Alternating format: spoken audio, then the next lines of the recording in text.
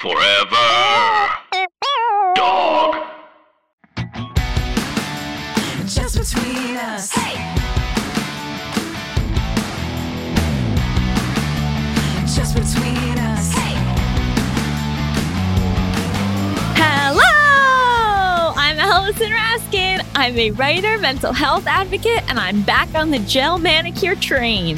Hi, I'm Gabby Dunn. I'm a writer, bicon, bisexual icon, wink, and I was late to get here and I forgot everything. Literally showed up, no equipment, just like, what did I think we were doing today? I'm not sure. What's right? Like, why am I the person that forgets the one thing you need? Like, I'm like the person who like rolls up to Kinko's and I'm like, I don't even have the paper. Like, what? How does this happen? You're in school. You're a mental health advocate. You're a psychologist. Okay, I'm absolutely not a psychologist. Whatever. You study the brain. What's wrong with me? No, I'm not doing that. I can guarantee I'm not doing that. My law and ethics teacher was like, your friends are going to come to you for help and you have to say no. Really? She was like, you're too deep into this now to like give advice to your friends. But you give advice on a podcast. Yeah, and I probably shouldn't. Wow. Well, this is Just Between Us, a variety show filled with heartfelt advice. Ridiculous games. And brutal honesty. And let's just say the advice is heartfelt. It's not professional advice. Exactly. Yeah. And like, I think there's a difference between like listening to somebody and sort of like offering feedback versus like pathologizing someone and being like, this is what is medically wrong with you. Yeah. I saw a bunch of videos. I just fell down a hole yesterday and I saw a bunch of videos of like YouTubers who don't have any qualifications, like making drama videos about other YouTubers, but using diagnoses. So being like, this person is clearly schizophrenic. Look at this video. Look at their eyes. Or like, this person's clearly like has bipolar disorder or whatever. And I was like, what? I was just sort of like, one, this is really a weird thing to like make drama videos about. Like, I think that's pretty dangerous. But also like, if you don't have any qualifications, it's just so presumptuous to be like, I know what this person's mental health is. Oh, absolutely. And even if you are like licensed, like you wouldn't diagnose somebody who's not your patient. Right. You don't just like go around being like, oh yeah, that waitress has, histrionic personality disorder. Like, I don't even know what that is. Exactly. Exactly. I'm like a pretty, I would say, confident and arrogant person. I wouldn't ever say that's what this person has. But it's kind of normalized in a weird way where people will be like, oh, that person was mean to me. And then like whisper like, they have borderline. You know what I mean? Mm-hmm. Like this weird sort of like labeling of every behavior. Yeah, it's dangerous. And, I think it's also dangerous. We talked a bit about like when you're self-diagnosing yourself with that stuff too. But like we just have to just take the information of what people are giving us and then decide how we want to interact with it versus like pathologizing them. It's such a leap to pathologizing. I feel like that's become like more, although I don't know, I guess maybe, but people have the wrong ideas too, where they'll jump to sociopath. Like obviously love Olivia Rodrigo, but I have a little issue with like the song where she's like, you're a goddamn sociopath. And I was like, if we just didn't have this one line. Yeah. It's just kind of like any guy who's mean to you is not a sociopath. Yeah. It's tough. Language is tough because it's so powerful, but also we don't always have a lot of other options. I know. That's the thing. Because you're mad. So what do you say? Like we don't have like a more appropriate fill in the blank. And like there's so many words that we use are so harmful. But then again, you're just sort of like scrambling to use something less harmful because it doesn't really always exist. I mean, also, I think people are like, well, it makes me feel better about the situation if I'm just like, that person's quote unquote crazy. Mm-hmm. So we don't have a way to express like, the nuances of human interaction. And also separating the action itself from who they are as a person. Whoa. So like, ding, ding, ding, ding, that ding. Behavior in that day was incredibly harmful and painful to me versus like this person is a blank. Yes, absolutely. I'm glad we're getting very serious in the intro. Well, we've got a great episode for you guys this week. We're so excited to be back to once a week, which means that we're coming at you with all of your favorite segments in one episode. Oh man, get pumped. We're also recording in person again a lot of the time, so that's cool. And this week we're going to be asking Gabrielle Korn some tough questions about the beauty industry and social media and toxicity. And later, we're going to be talking about going off your meds because I went off my meds. And then you went right back on them. Yes, I did. Huge reveal. But first, we're going to answer a listener's question. Hit it. International question. International question. International question. Megan, the Netherlands. So, okay, strap in, everyone. Gabby and I are not sure we're going to be able to give a good answer to this one, but we think it raises some really interesting questions and dilemmas, so we wanted to address it anyway. Oh, God. TLDR, after 2 years, I'm confronted with seeing the other woman again. How do I get rid of my anxiety towards her? This is so stressful. I know. This is so stressful. I feel very stressed. Okay. Yeah. Dear Allison and Gabby, I've been a longtime viewer of yours since the BuzzFeed era, and you've helped me get through a lot of issues. You've been the two older sisters I love having a parasocial relationship with, and I've often binged old JBU videos just to reminisce and see how far you've grown alongside myself. Aww. Now to get to the story part. I've been in a pretty awesome relationship for almost 3.5 years now, and he and I are at a point in our relationship that it feels both effortless and indestructible. One of the reasons we've managed to do this is to go through a hell of a lot of bad times in the beginning, and this story stems from one of those bad times. I'm a cultural anthropologist working at a university, and he's in a higher position at a bouldering gym. And because of my flexible hours, I'm there quite often. Well, except for a whole year when I was too afraid to step through the door. 2 years ago, he cheated on me with a coworker. Cheating always hurts. I was very upset with him, but we ended up working through it. But for some reason, her side of things still hurt me. I knew her. She was 19 at the time. I was 22, and my boyfriend was 28, which was quite upsetting. And although I can reasonably think about this and understand that she just made a stupid decision that was probably manipulated by him, these actions showed me that she doesn't respect me, which was something I had not dealt with before. I became afraid of going to the gym, even though she left our city soon after the fact to study elsewhere. However, his boss just announced that she's coming to work there again. And after he told me, it suddenly felt like I was back where I was 2 years ago. A big factor in this is that I compete with her in my mind. Our appearances and personalities are quite different. And though I'm happy with myself, it fucks with my brain to see her. She's stuck in my brain telling me, I won. I convinced your boyfriend to hurt you. I'm better than you. This is an oversimplification, but it describes how it manifests. I'm sure as hell not going to talk to her about it. I want her to think I'm over it, and I just want to pretend she doesn't exist.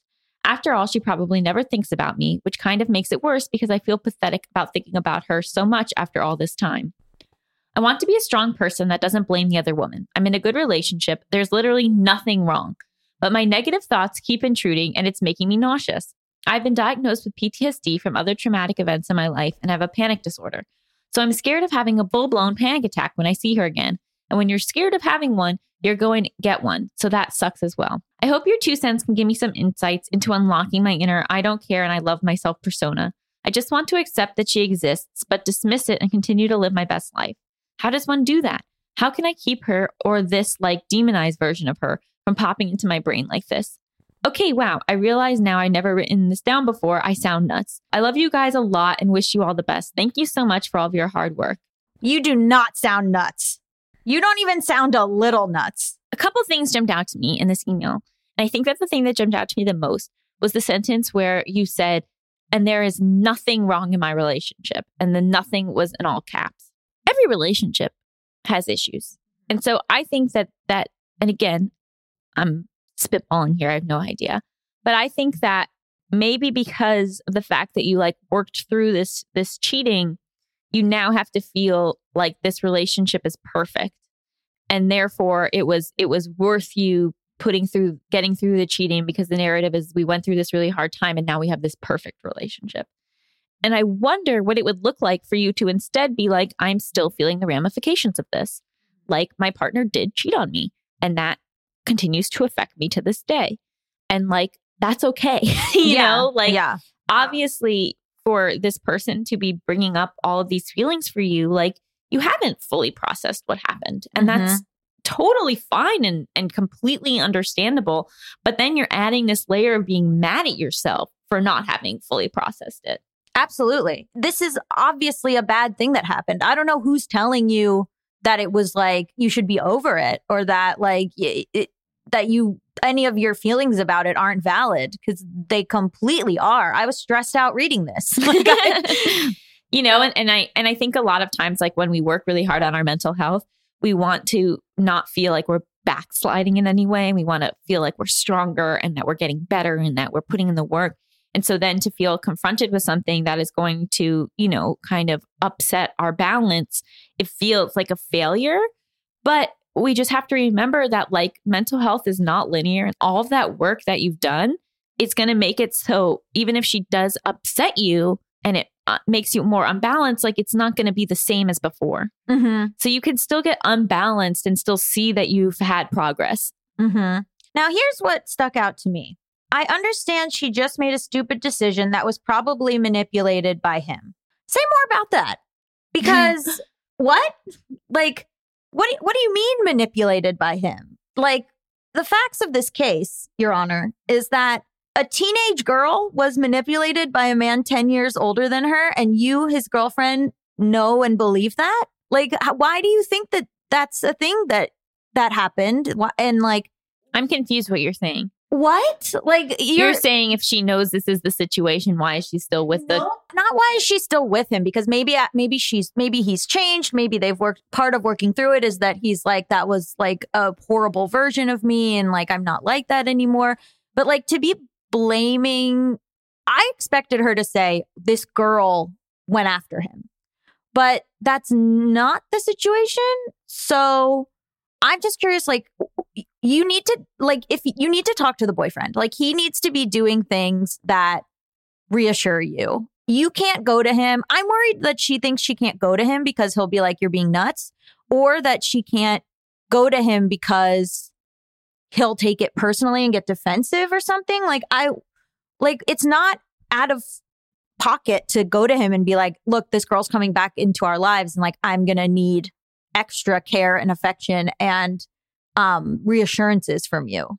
And he should give that. I also think that it could be helpful to recognize that it is not the girl herself that is causing you this distress. That like, it is what this girl represents. It is the fact that like she's bringing up attachment wounds. She's bringing up like a time when you got deeply hurt. Like, I think it might be helpful to just recognize that like it is your idea of her that holds all of this power versus the reality of her. Right, exactly. But I wonder if it's easier for her to put all of her unprocessed feelings about what happened onto this girl rather than onto the boyfriend. Oh, absolutely.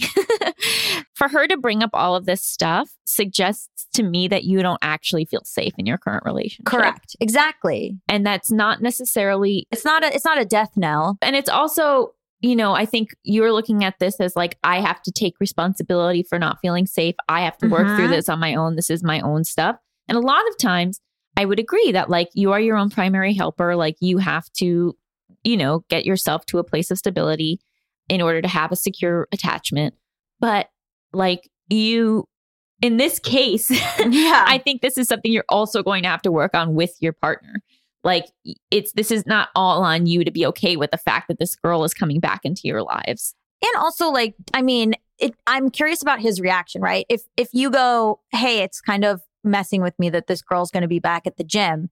And he's like, I apologized. I don't know why you're still stuck on this or whatever. That's a very different situation. Like, I feel like if I was the boyfriend and I knew that this girl was coming back to the gym, I would be like over the top, like, are you okay? Like, I understand that this is going to be like a lot. Like, I would feel as stressed out about this as like the girlfriend. But if she has to pretend that like, oh, this isn't affecting me, to put on a face in front of him, that is worrisome, because I feel like, I don't know, feminism's really done a lot, guys. And like part of it is like this thing of like, we have to love every other woman, and like, I can't blame the other woman or whatever. But like her being back there, I agree with you, is not good.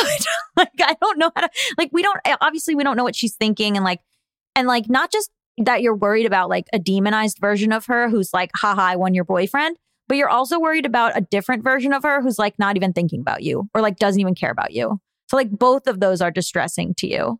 And I don't think you have to pretend this doesn't affect me. You don't have to talk to her or whatever, but like you can talk to him and say it is affecting you. I don't think that's out of line. Yeah, and when it comes to like you asking like, how do I get to this place of I don't care and I love myself? I think it is human to care But I also think that there is some work that needs to be done here for you to get to a place where you feel more secure and where you are not feeling like the fact that you feel so threatened and the fact that you feel, that signals to me that like, regardless of you saying the relationship is perfect, like you don't actually feel safe in the relationship. And that might be because of what your boyfriend is giving off, or it might just be because, like you said, like you haven't necessarily gotten to that place of self-worth and self-confidence. And, and those are things that you can really work on in therapy.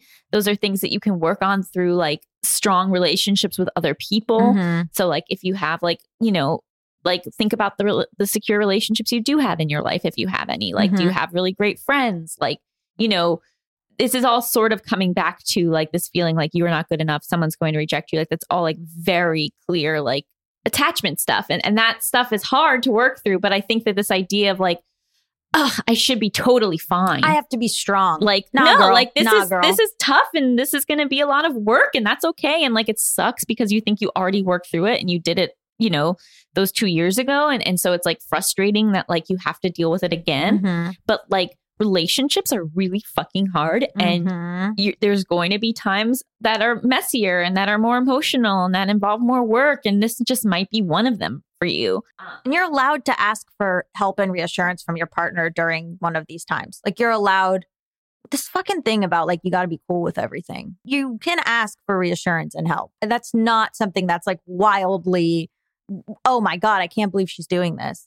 Just cut yourself a break. Like, Totally. It's totally fine and valid that you're feeling this way. And if anything, just give yourself some self-compassion that you're about to go through a tough time. And don't add that extra thing of like, well, I should be strong. It's like, you are strong. You're getting through it. You're not running to another country. Like you're staying in the, just you staying in the relationship and fighting for the relationship is strength, but you can be upset along the way. Here's a question.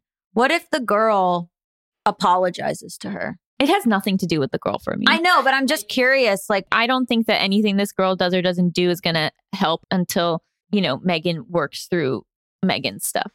Yeah. Which sucks. Yeah. But it's just the reality. It's just like everyone else should be like, are you okay? And like, I don't know. I'm just like this thing of like, you have to be strong and whatever. Where I'm like, a bad thing did happen. Totally. I think that like sometimes it can be harmful to be like, my relationship is perfect. I'm the problem. Correct. Exactly. Especially when factually that's not correct.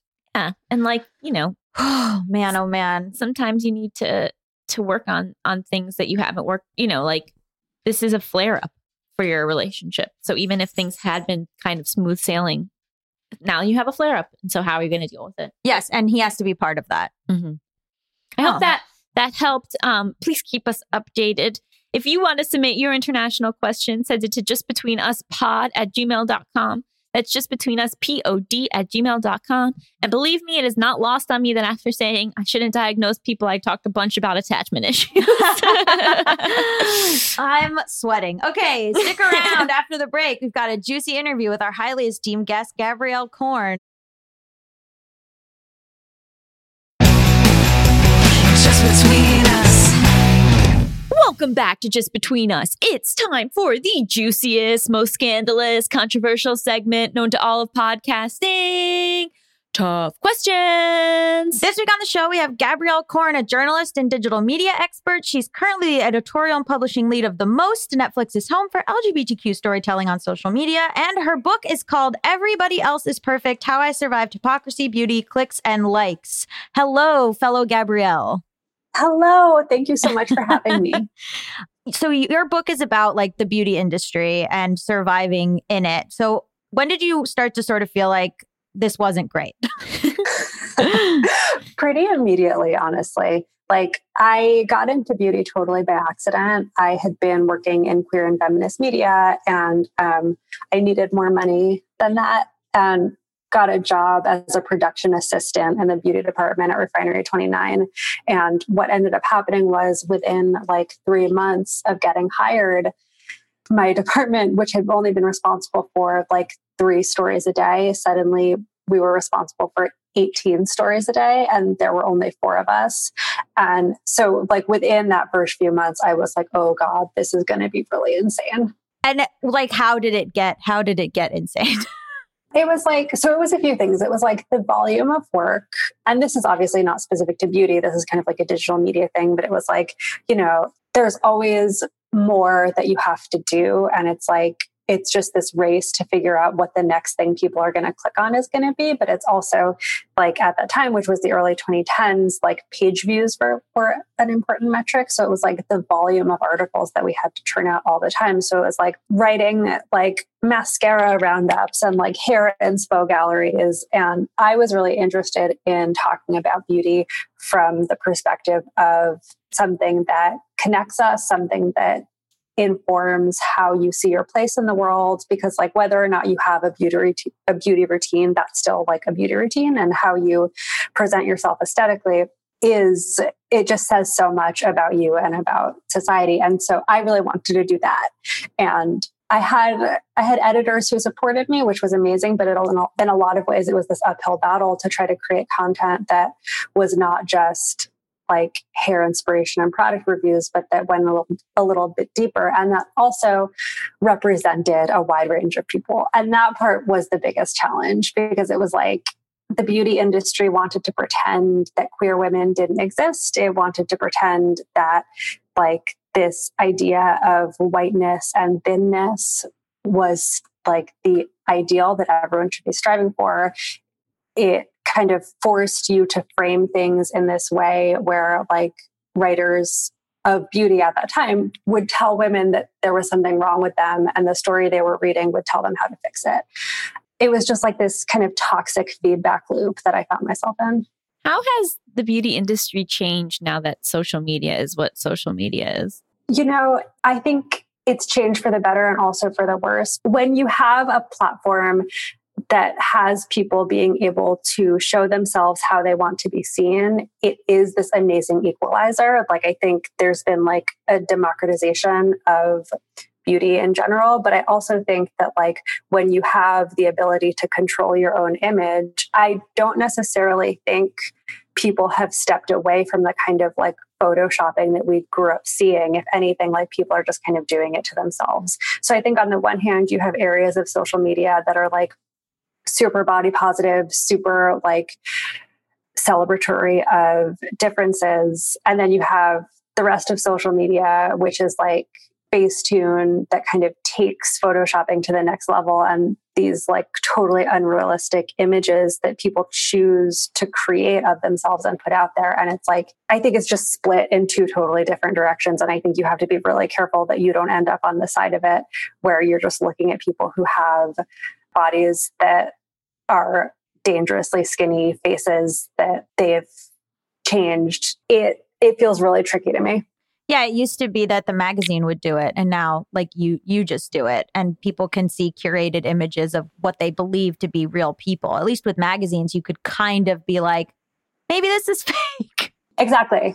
Yeah, and to me it's really disappointing, because I feel like we fought so hard to have control, the control that we do on Instagram specifically, and to like be the ones, you know, I think like the idea of influencers, in theory, it's so powerful because it's like you're looking at people whose lives more closely resemble yours and seeing what they're doing and they're buying. And so like on paper, that should be a much better way to like sell a lifestyle than a magazine. And yet like the tools have become all the same. And it's like, it's women who, if they're not actually models, like end up looking just like the models anyway. And, you know, to me, it's disappointing.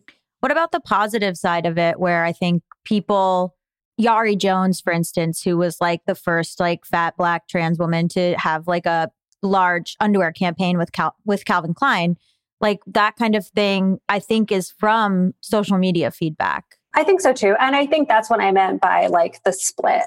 So I think like spaces that encourage people like that are like, you know, that is the plus side. Mm-hmm. And that to me makes it all worth it, because like queer people and fat people and even people with like different body hair, which was like never something you used to see. Like all of that can happen and people can be intentional about who they follow in that way. Do you think that these brands that are now saying that they're body positive, hiring more diverse models, do you think that's sincere? Or do you think that's them sort of capitalizing on what they think the audience wants? Does it matter? I think about this a lot. And what I have come to is that their intentions don't matter. What matters is the end result. And if they're doing it to capitalize on a movement, like, fine, at least they're paying attention to what people want and responding accordingly. And if the end result is more diversity in the media we consume, then like, you know, does it really matter what the conversations in the boardrooms look like? You know, I think that your book was sort of like a lot about how you sort of navigating this like as a person, you know, and so like how do we like not get sucked into comparing ourselves to people on social media, and how do we have like a healthy relationship with beauty? Yeah, I mean, that's the question. And I don't think I necessarily like did a good job of doing that. Like, I thought that because I was coming to beauty from this angle of like a person who had largely just like been an activist in a lot of ways and like was like this like weird scrappy queer kid, that like I was somehow immune to the pressures of beauty, and I wasn't. And it's like, that was when my eating disorder got like really out of control. I just became this like the thinnest and blondest version of myself. And I think what it took in the end was having a fulfilling life outside of social media to make social media's impact on me feel less important. Like, it took a lot of therapy, a relationship that made me happy, like a job that wasn't killing me, you know, all of the things that you kind of forget to deal with if you live on the internet.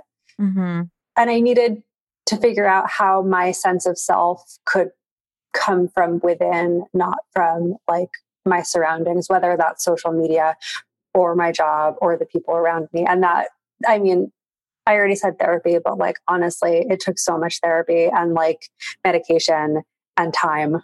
When you talk about hypocrisy in the title, what are you referring to? I was referring to the fact that while I was working in women's media, there was this push to be more diverse and body positive and inclusive. And it was really, really surface level.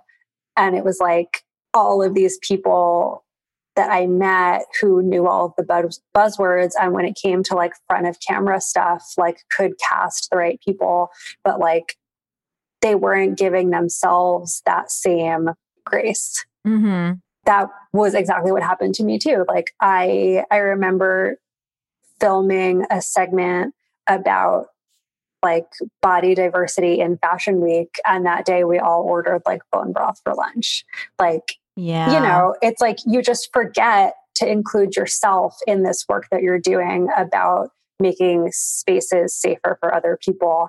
And I think that that's something that women do all the time.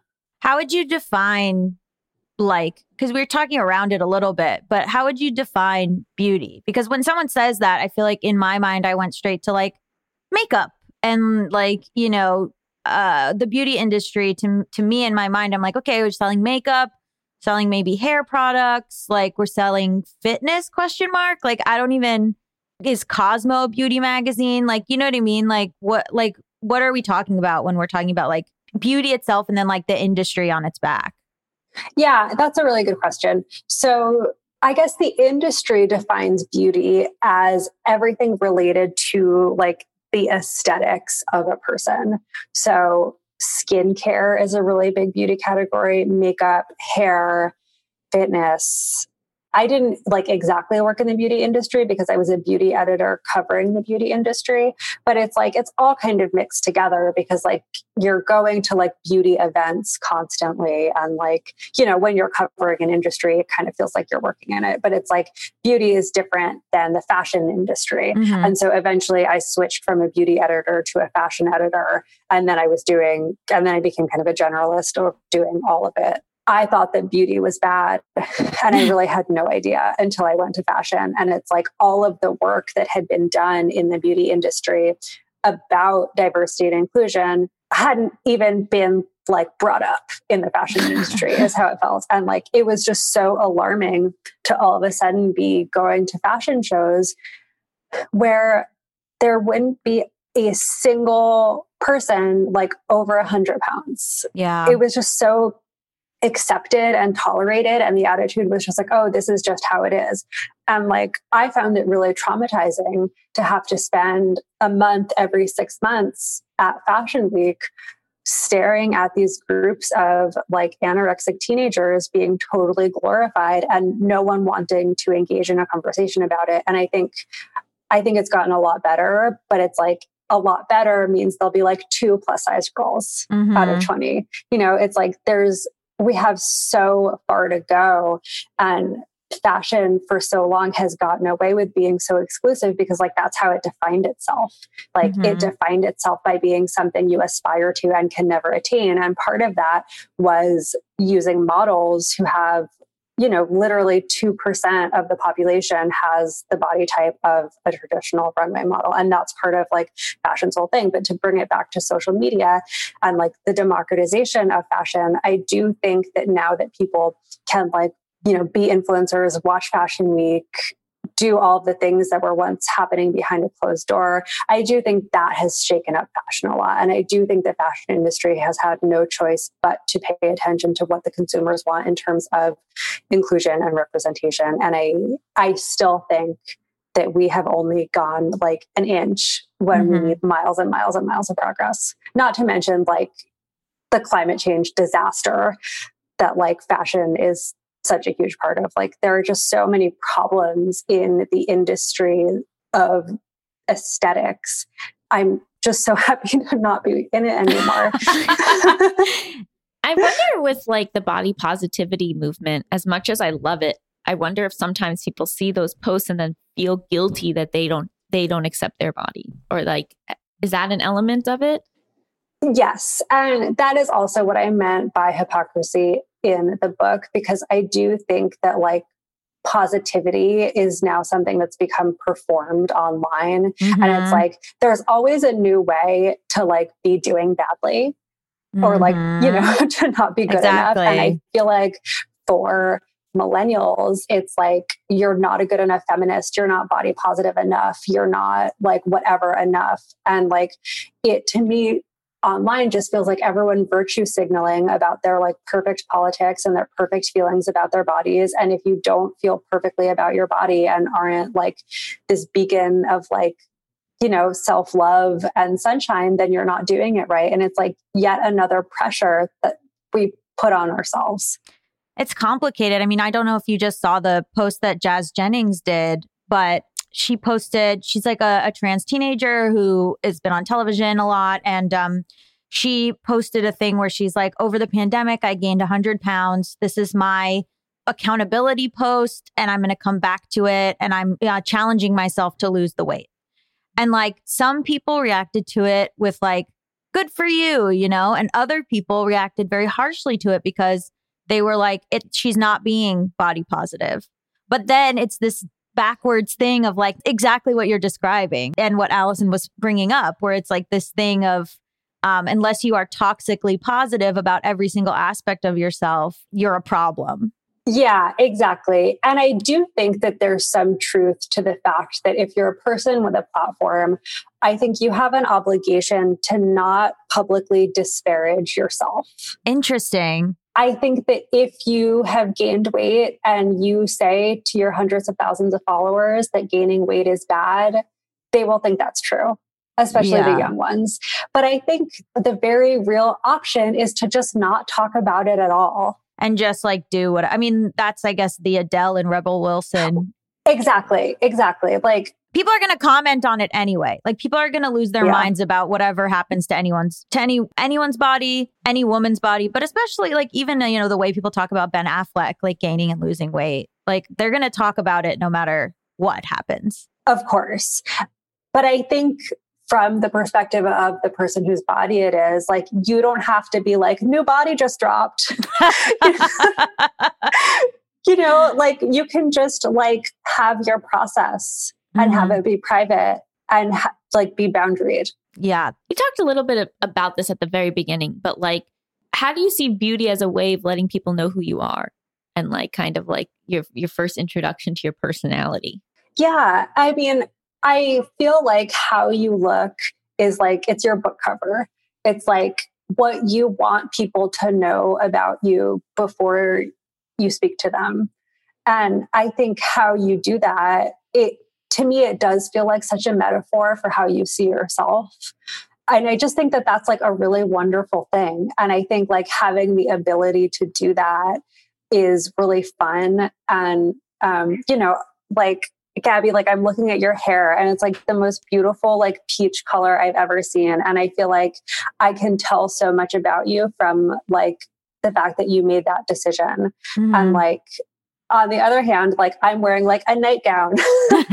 So you might know that like I just moved and like, I don't know. I just like, I love like visual cues. And I think like that's the purpose of like makeup and like hair. And like, you know, I think a lot of it is complete bullshit. Like, I think I've become kind of a skincare truther, which we can talk about later. But I think like beauty in terms of like the changes you make or don't make, that to me says like how you see yourself, how you want others to see you. Like, I hate that it's kind of been repurposed as something to make us like feel stressed about. Like, it should just be fun. It's like, it's not that serious. It's hard because there's some elements of it you can't really control. Like, I think your skincare is a really big one. And it's like really hard for people who, I mean, I think we haven't reached this level of like acne positive or like acne positivity or like acne. Like, I think that's something that people still feel like they can really comment on or that they feel really like upset about. And so like, I don't know how that dovetails with your skincare trutherism, but it just, that to me is like such a bummer that people are just so, it's like such a anxiety for people. Yeah. And I had really bad cystic acne and went on Accutane. It changed my life. The feeling of waking up every morning and not knowing like what your face is going to look like. It's terrifying. It's terrifying. And so that was when I was like 18 or 19. And then when I was 25 and working in beauty and having to test things on myself, it brought my acne back. And it was so upsetting. And it was like, I had like a pimple beard. Everything I used made it worse. And I eventually just like saw a dermatologist, and like the dermatologist was like, you need to test things on your elbow. Like, what are you doing? But it really just made me feel like all of these products that were supposed to help, like, it has turned every person into like a DIY dermatologist. Yeah. And I think that skin is the largest organ on your body. Like, it is absorbent. There are like so few regulations in the American beauty industry. Like, we don't know what the effects are of all of this stuff that we're told is going to keep us young. And the serums and creams, you know, I have eczema and like my redness on my face and all this stuff. Yeah, I don't have like great skin. I just start piling on the serums when I get sad about it. And then I'm like, oh, I'm all red. And my partner like recently was like, you put every single thing in the bathroom on your face. Like, of course you're red. Like, it's just, it feels to me, it's like embarrassing. And it feels to me like a feedback loop sometimes, or like that's what people are looking at. So then I try to cover it the most. And then like you get like flakes coming off your face. Like, it's just, I did a whole book tour with eczema on my chin. Like, c'est la vie. It really is the skincare industrial complex, because it's like the more you use, the more you need, when really what skin wants is to not have anything on it. Yeah, I've always sort of felt rebellious in that, like, I don't have an intense skincare routine. And like, I can tell that some people in my life find that like horrifying. And like, it's like, you know, shouldn't I be using like anti-aging eye cream if I'm going to be preventative? And like, I tried it for like a week or like 2 weeks and I was like, I hate this. Yeah. Sunscreen. Yeah. Honestly, just wear sunscreen, according to my partner. I also think it like really reinforces this idea that aging is horrible. Yeah. We have to, even if your skin is so youthful and line free, you have to go out of your way to do everything you can right now so that you never look a second older. And like that is so harmful, I think. And why is it so bad to look older?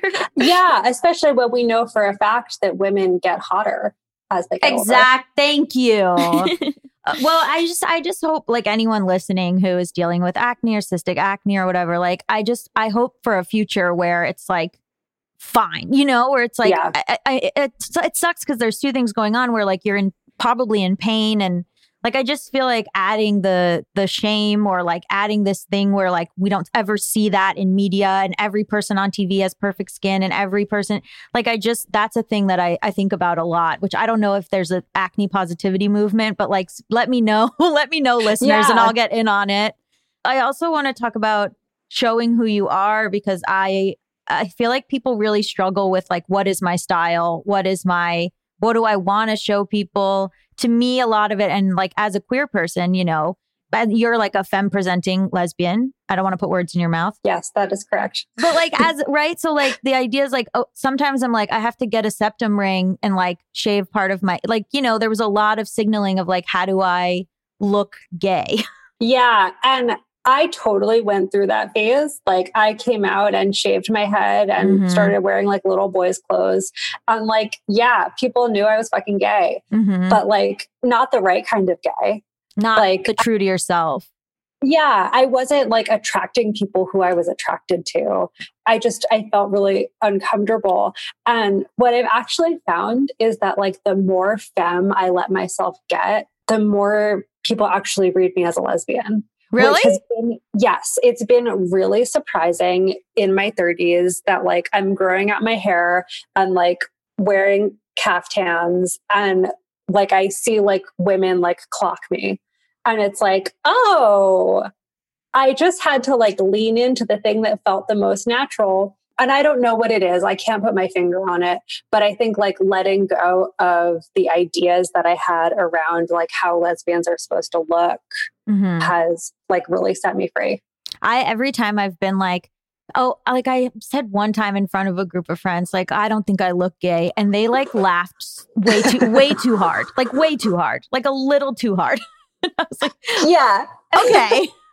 And I think like I am lucky in that I am able to like loudly signal that. And like, that's on purpose. That's like always been on purpose, because that's the thing I want people to know. And then I feel like there's this thing where people feel like I don't look gay enough, or then they like are like, I can't look that gay in front of my parents. I can't go into work. They like I feel like for those people, they try to do like little things.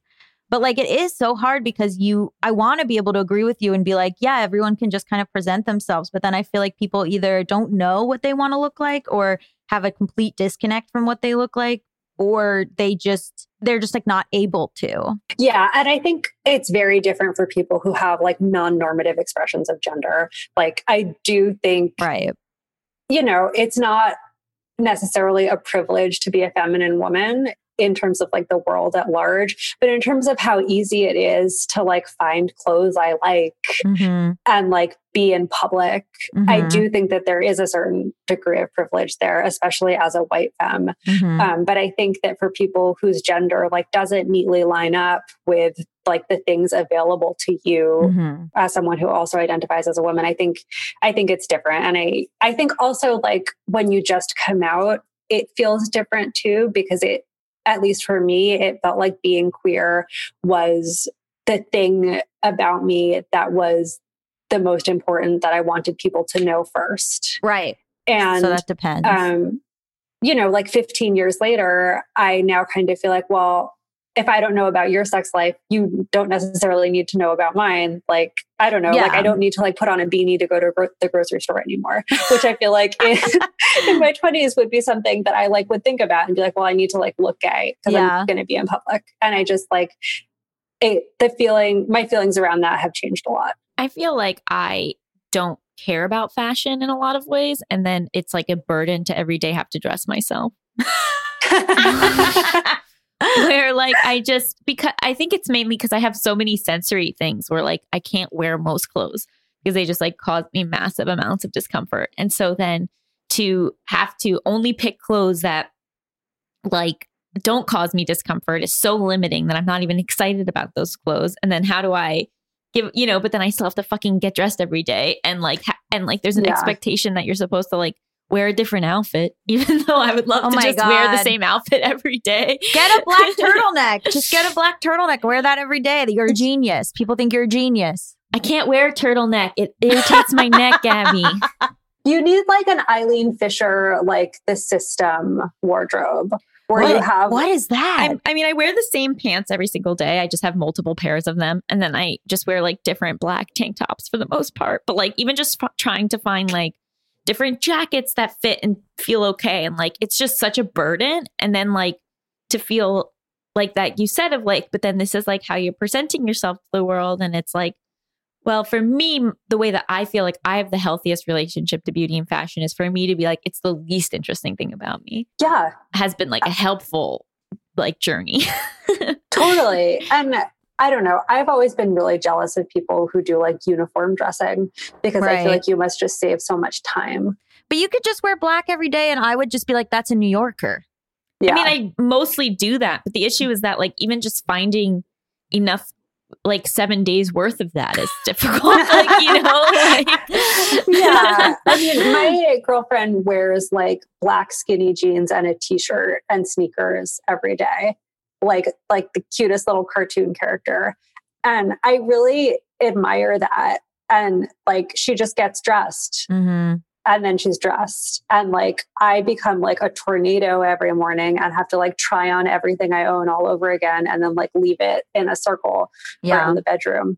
So I will try on clothes and then I'll go, that's not even me anymore. And it's like, it's been one day. It's been one day, you insane Gemini. But I guess I just feel like you have to sort of figure out like what relationship works for you. And like, if that feeling of like, this is how you're presenting to the world. This is so meaningful. It's like overwhelming to you because you aren't good at fashion or fashion doesn't come naturally to you or you don't have a clear sense of style. Like just being like, well, they can also just get to know me, Totally. Yeah. You need like a capsule wardrobe. Are you familiar with that phrase? No. It's like where everything you own goes with everything else. So you have like, okay, I'll send you a link. Eileen Fisher does a good one. Capsule. And it's like all very soft, like black and white pieces. I can't do like, white. Just black. Okay, so just do black. Yeah. Jesus Christ. Would you want to play a game show? Yes. Okay. So this game show is called Hypotheticals. You and Gabby are my contestants. I'm going to give you a series of hypothetical situations and you would tell me what you would do, ask any clarifying questions you have. Okay. Are you ready and excited? Both. Okay. So our first game show is America's favorite game show.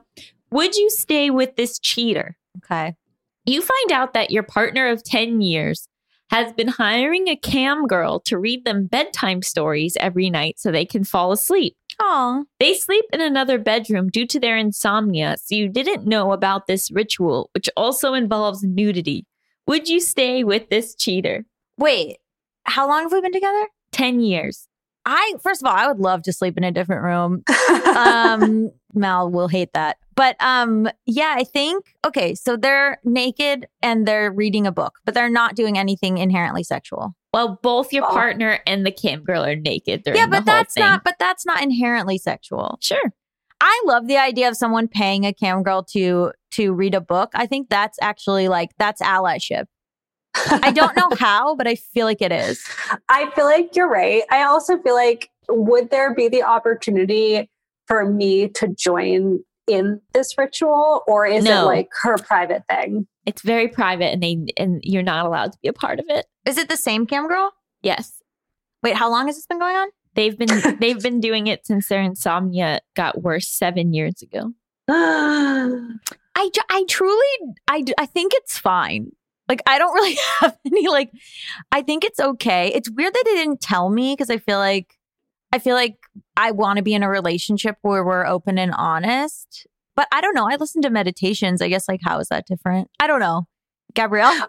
I feel like if there are going to be rules in the relationship where like you're allowed to spend like one-on-one naked time with someone who's not your partner, that needs to be like clarified. Because if like you're in there with a cam girl, like then I can also be in there with a cam girl. Right. But like we just need to right. talk about it so that we know what the ground rules are. So I Right. feel like I would stay if it could be like talked about and like something could be agreed upon. But the idea of like doing it in secret Yeah. doesn't sit well with me. And I don't want to take away that girl's money. Like how much is Yeah. also like how much is my partner spending like that we don't know what the other is spending on? Well, you're asking a lot of important questions. Oh no, because are we about to go bankrupt?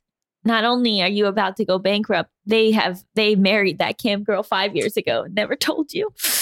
Oh, Wow. That sucks for her because, well, I guess she's getting all the money, but it sucks because her husband or wife doesn't want to live with her. They don't want to live together. This is what works best for This them. girl seems cool. Okay, our next game. Is this a date? You are a passenger in an Uber pool. You are the first passenger and start getting along well with the driver. When they go to pick up more passengers, the Uber driver asks if you want to move to the front seat so you can be more comfortable and keep talking. They offer you chilled water that was not available in the back seat. Is this a date? no. Why? Because I feel like the Uber driver's job is to like be nice to you. Right. They want a rating. Yeah. But you got chilled water. Allison. I feel like it's like thinking that the waiter is flirting with you. Exactly. Or the bartender. Yeah. What about when they reach over and put their hand on your thigh? That sounds like a nightmare. Am I When they interested what on your thigh? Put their hand on your thigh. Oh, Nightmare. Call 911. Yeah, I once had a taxi driver. I was sitting in the front, reach out and caress my face. No. And it was like one of the more revolting moments of my life. No, that's awful. Yes, that's horrible. Yeah, it wasn't a date. Yeah. Okay. So I'm going to say it's not a date. Okay, but it was your ex who was the Uber driver. That's So romantic. It's especially not a date. Complicated. Which ex? A mid-level, so you don't hate them, but you don't love them. Okay, our final game. Are you a terrible parent? Your teenager is a horrible driver who never pays attention to the road because they are always texting. To teach them a lesson, one day you throw a life-size doll in the middle of the road as they are driving home, ensuring they will hit it and think they ran over someone. Are you a terrible parent? Why are they texting and driving? That's so bad. It's so bad. I would take their phone away. This is what you chose to do. Wow. Are they driving just themselves or are they an Uber driver? They're driving, Is it my ex? just themselves. Is my teenager that's horrifying. Okay. Wow. I think you're a good parent because I don't think they should be texting and driving. That's really one of the worst things you can do. But also, this reminds me of like in the 90s when they would do those like fake drunk driving things in the school where they would like pretend one of the kids died. Do you know what I'm talking about? Not really, but that Incredibly sounds horrifying. traumatizing. It was like this thing to keep people from drunk driving, and it was like widespread. They did it at like a lot of American high schools, and they would like take one person and they would say, "You're going to be the victim," and they would like have that person not go to school that day, and that was the only person that like knew about it, and then they would announce to everyone that that person had died in a drunk driving accident, and then everyone would flip out, and then they would be like, "Okay, so now you see why you shouldn't drunk drive."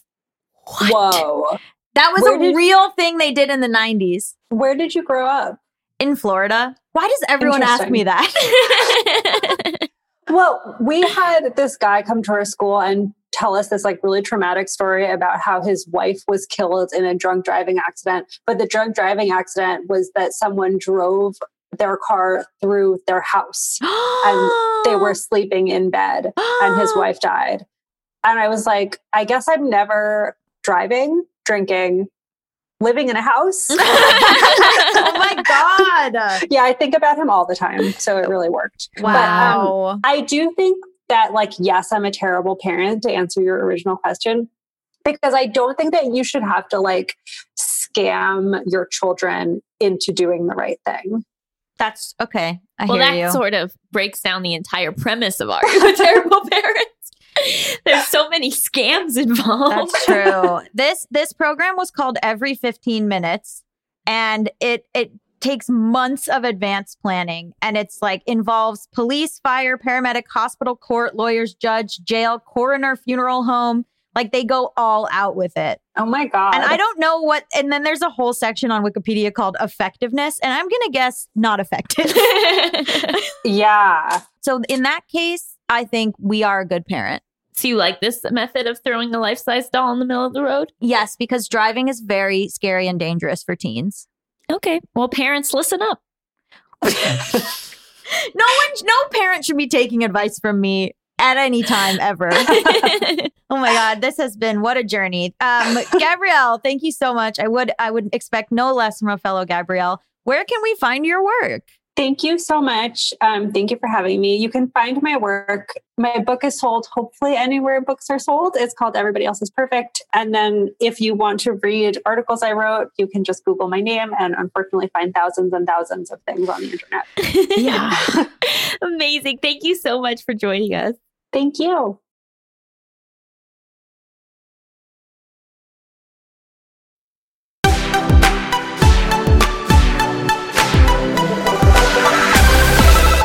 Welcome back to Just Between Us. It's time for topics. XXXXXX, baby. Baby.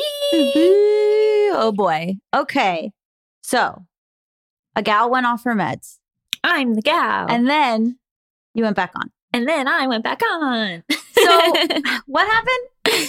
So basically, I had been contemplating going off my meds for a while because I'd been on them since the great breakup of 2017. Sure. Not to be confused with the huge abandonment of 2020. I love this like era. Like it's like at a museum, the era. You know what I mean? Yeah. And it's like the Paleolithic era, the Jurassic era. It's like that. I'm moving out of the abandonment era, though, so that's really thrilling. I'm so happy for you. Thank you. Okay, so And so basically, I wanted to try going off of them because I'd been learning in school that, like, while meds are effective, they're maybe not as effective for everybody, and that, like, you don't need to be on them forever. And I also felt like I had weight gain due to it, and that I was hotter in terms of like the weather and sweatier and stuff. And like, I just was like wondering what it would be like off of them. Also, my insurance, I switched insurance, and my insurance suddenly was like, I don't approve your medication. And so that sort of like became like this catalyst where I was like, oh, well, maybe now is the time to try because I'm already having issues with my insurance. Spoiler, my insurance ended up approving the medication. Oh. Basically, my psychiatrist just had to like submit extra paperwork because basically I was on Trintellix and Wellbutrin, and Trintellix is a newer form of medication, and it's really hard to get insurance to approve it. So my psychiatrist had to like prove that I'd been on all these other medications and that those hadn't worked. This is all very normal and good for a health insurance situation in a first world country. So Yeah. And so I was like, okay, well, I'll try going off of them and I'll see what it's like. oh boy. And at first I was like, I feel the same. This is totally fine. I'm going to not have side effects anymore. I thought that I had this new way of thinking that I had never had before. And so I was wondering if I could maintain this way of thinking off the medication because now I had a point of reference. Whereas before I went on my most recent round of meds, I didn't know what it was like to think in a more healthy way. I now did. So I thought, okay, now that I know, I can just like apply it myself, right? Was like my philosophy. Right. And it didn't work out great. Okay. So what were your meds for? They're for anxiety and OCD. I would say that my OCD symptoms, like, I don't necessarily think they're that much worse off the meds. I mean, they were already kind of bad on the meds. So I was sort of like used to managing that. Yeah. But what really changed was just this like hum of anxiety where I just like, I wake up anxious. I feel anxious. I became much more emotionally volatile. I was always sort of on the verge of tears. Right. A big thing that happened that I was like, okay, I need to address this is that like I wanted to, in moments of like severe frustration, I wanted to hit myself. Oh, no. And like I hadn't wanted to do that in a really long time. Ugh, I'm sorry. It's okay. And so I was like, oh, this feeling's not good. Yeah. This was when you were off the meds. Yeah. Yeah. And so I was like, oh, okay, like, you know, it's an instinct that is very familiar to me, but like not one I had in like many years. And so it was like, oh, okay, like this is not good. But then you have this sense of like, well, but I made this big decision. Shouldn't I wait this out? Shouldn't I see like how, you know, should I give it more time?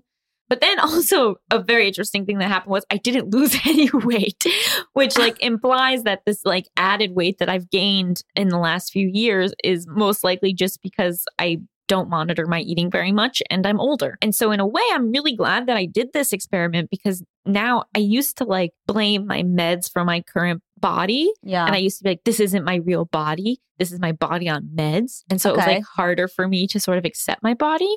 And now that I'm like, oh no, this is just my body, it's like a lot easier for me to accept in a lot of ways. And like, it also makes me feel like if I do want to get fitter or do this or do that, like I'll be able to versus feeling like, well, there's no point because I'm on these meds. Oh. If that makes sense. Yeah. And like being able to parse out what actually was a side effect and what, did your sweatiness go away? No. So maybe the meds are not what's causing any of it. Well, that's really interesting, Yeah, right? And to so like find I out. was like blaming my meds for all of this stuff. And now I'm like, oh, maybe it's just me. So it took a downward turn. Yeah. And then I think one day I kept being like, I need to go back on my meds. I need to go back on my meds. But then I wasn't initiating that process. And then I had like a really rough day where I just was like very emotional and like crying. And like, I was like, okay, now's the time. And the other thing that was really interesting was like, I was getting into anxiety loops in a way that I hadn't in a long time, where obviously I still, even on medication, I still have anxiety. I still have bad thoughts. I still whatever. But I was finding it so much harder to get myself out of that. And that like, again, is like, oh, that's what the meds help me do. Because it's not like, oh, I have none of these issues at all when I'm on my meds. I absolutely do. It's just like the amount of power that they have over me. Even though like this like disrupted my life, I think that going through this experience of going off of them and going on them, I now have like a way healthier relationship with my medication because I now understand that it is helping me. Appreciation. I'm not like constantly questioning if I need it. And so just like knowing that I need it because like it's been 4 years. And so I've changed so much in those 4 years. I was like, do I still need them? Like I just had all these questions. And now I can sort of like put those questions to rest and be like, I do need my medication. My medication does help me. I don't need to blame my medication for these things that are just my body. It also, in a lot of ways, like I forgot what it was like to not be able to get myself out of an anxiety loop. I think I was maybe judgmental of other people who weren't able to get themselves out of those loops. Oh. And so now I'm like, oh, I remember now I have like a better sense of like how difficult it truly is. And I think that will help me a lot as I like enter into the grad school part where I will have like clients and stuff. And so as volatile as it was and how like caused a lot of back and forth in my head of like, what should I do? I now feel, now that I'm past that time, I feel like way more clarity than I had before this experiment. What would you say to people who think that it's like giving up? To go back on meds? Yeah, if someone's like, I don't want to go back on my meds, I'm giving up. It's giving up what though? I don't know. There's all this like stuff about like, you got to do it, your self-improvement and you got to be strong and you got to like whatever. Like all these people that are like, you don't need meds, drink celery juice or whatever. I think if I'm learned anything in school, it's everyone is so different. And what works for people is so different. And what works for people in certain times of their life versus other times of their life is different. And so you have to allow yourself the freedom to find out what works best for you and then not assign judgment to whatever that thing is. I mean, who knows? Everyone's brain is just so different. And I think that I had fallen into a trap where I was so pro meds and I was like, everyone should be on meds. And like, that was like a big advice that I would give to everybody. Right. And now I'm like, I can't speak to anything other than like my individual experience and knowing that it's right for me. So all I can encourage other people to do is to figure out what is right for them and for them to allow the possibility that that may or may not be meds. The umbrella of like everyone should be on meds versus no one should be on meds is like, I feel like anyone who takes either of those stances just might be full of shit. Well, it's just dangerous, you know, because Yeah. in the same way that like we all react differently to the foods that we eat, like we Mhm. all just react Mhm. differently. Also, realizing that for me, I think I'm most likely going to be on meds the rest of my life. Mhm. Whereas for other people, they might not need to. Obviously, I think if you have certain disorders, if you're schizophrenic, if you're bipolar, I think it is a much different thing to decide to go off your meds and is not Right. something that I would advise. But if you're being treated for generalized anxiety disorder, depression, like you're allowed to see if you still need it. And then you're allowed to decide if you go back on. Like your relationship with these things can be way more flexible Yeah. than I think that we allow ourselves to think. It's hard because when the meds are working, you go, I don't even have any problems. Right. It's like it's this catch-22 of like the meds are working. So therefore you're like, I don't need the meds. Yeah. Or even like I'm trying to figure out if maybe I need to go up on mine or, you know, because there is still fluctuation. I have bipolar disorder. There is still fluctuation in like, it's hard for me to parse out what is happiness and what is mania, Mhm. which is hard, right? Because like if one of your symptoms is like good, quote unquote, then how do you know if the meds are working in a way? I check in a lot with my psychiatrist and there was a period, April 2019, where I went way, way up on my antipsychotic and antidepressants. So that because I was like pulled so far down and then we had to like pull myself all the way up and then go back to like a more regulated level.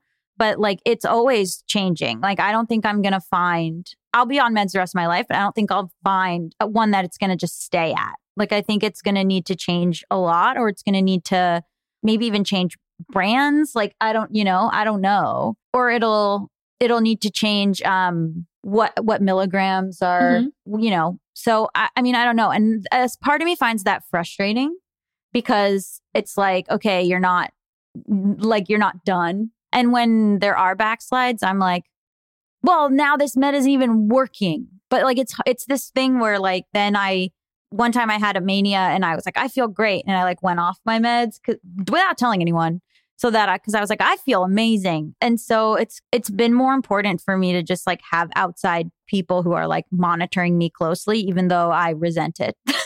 How long were you off of yours for? I think a little under 2 months. Yeah. And it started to go south kind of right away. No, because it takes a few weeks for it to like get out of your body. But once it was out of your body, it started going south? Yeah, but it also would fluctuate, right? So then I Yeah. have a couple of good days. Right. You know? And so like I would be like, oh, well, maybe I don't need to go back on them. And then Yeah. it was like, you know, like I had like a great birthday weekend, right? As Mhm. I had started retaking them. And I was like, wow, but look at how good I'm doing. And it's like, but you know what? Yeah. Also now learning that like these side effects that I thought were side effects aren't really Mhm. like, what is the downside of me being on the medication? Yeah. I think like if you're like, oh, it doesn't have to be this hard, then great. And also like, you know, you forget, I think like sometimes I forget how bad it was or how bad Mhm. it could be. Or Mhm. like when you were talking about, you know, being like, oh, wow, I haven't thought about self-harming. I haven't, you know, thought about like anxiety loops, you know, did you feel like, oh, wow, now I remember how bad it was and like, I don't want that anymore? Yeah. I was like, no wonder my 20s were such a mess. This feels terrible. Yes, exactly. Exactly. I was like, oh, this explains so much, but you like forget, you like lose your frame of reference. Yeah. It's this idea that when people go, oh, well, being on meds, you won't be your real self. I'm like, no. You will clear out all the cobwebs and you'll be like, oh, here I am. Mm-hmm. I mean, I'm glad you're back on them. I think it's just a matter of like how you feel and how you're able to like get through the day. And maybe we don't need all the extra noise around it. But I also have to recognize that like this isn't a magic pill. And No. that even once I'm back on them, I'm still going to struggle and I'm still going to Yeah. have to deal with these things. And I'm still going to have to push through, you know, not giving into all of my OCD compulsions. And that like, this doesn't mean that like the work is done. It I just know. means that I'm like hopefully going to get to like a better baseline. But it's continuous and you can't just like take the pill and be like, oh, I'm good. I know. I wish you could though. Yeah, and that'd be so cool. I wish you could. And I just am like, yeah, I just feel aware of the ups and downs. And so then I'm like, oh, I'm not manic. And then like the next day I'll be like, I wish I was dead. And it's like, oh, damn it. You were. because now you are depressed. That's why they call it manic depression. So anyway, I'm glad you're back on the meds. I feel like pushing yourself to be off them when you were miserable is like unnecessary. Yeah. Good for you.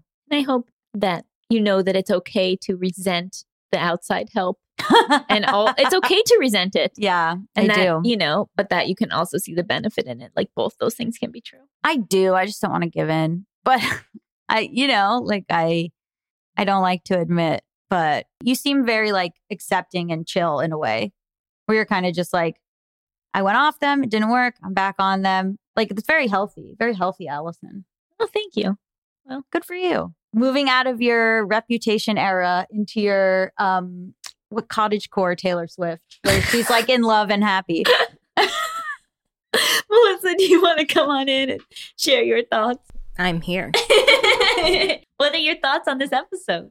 Splendid episode. I love it. I love you guys. Doing a phenomenal job, sweeties. Oh, thank you so much. Do you you were nodding, you're wearing a sweatshirt that says therapy. Mm-hmm. Oh, here's a fun story. What? Tell me. I was in the parking area downstairs and I had on another shirt, so I changed to this one. Mm-hmm.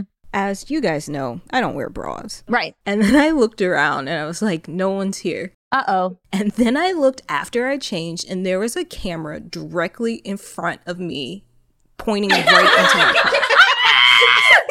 Oh my God. You know what? It's that security person's lucky day. So, Allison, if your building says something about a naked person changing in their car, it was me. Do you know what I hate about this building is that everyone has access to those cameras. Great. Even better. Yeah, like you would think that it would just be like the board or like that the homeowners like association like management. But no, like any tenant can access the cameras at any time. Do it. Do it right now. Let's see Melissa's tits. No! I want to know. There's so much footage of me like letting people into the building, like being an idiot. Like it's horrifying. Wait, you can see it right now? I don't understand how, but I know technically yes. Great. I love it. I can't wait. Hop on our Instagram for a clip of Melissa changing. I'll blur it. I'm fine with it. Tits can be out. I'm fine. Well, check in with Allison's Patreon for Perfect. Drive some more traffic. Oh, wow. What do we rate this episode? Wow. 12 out of 13 jagged little pills. That's a pretty good rating. I like that. Me too. I'll do 17 out of 13 unnecessary skincare products. Oh, wow. Yeah. Let's get in there. Break down big skincare. I'm going to give it 101 out of 100 OG episodes. Woo! Number one. Well, wow. Thank you so much to Gabrielle Korn for being our guest. This Between Us is a Forever Dog production hosted by me, Allison Raskin. And me, Gabby Dunn. Produced by Melissa D. Mont. Executive produced by Brett Boehm, Joe Cilio, and Alex Ramsey. Brendan Burns composed our killer theme music. To listen to this podcast ad-free, sign up for Forever Dog Plus at foreverdogpodcast.com/plus. And check out video clips of our podcast on YouTube at youtube.com/foreverdogteam or youtube.com/justbetweenusshow. Make sure to follow us on Twitter, Instagram, and Facebook at Forever Dog Team to keep up with all the latest Forever Dog news. Also, at Emotional Support Lady and at Allison Raskin for Allison, at Gabby Road for me, at BWM Pod for me, and also at She Is Not Melissa because she might throw up that tit video. We don't know. Forever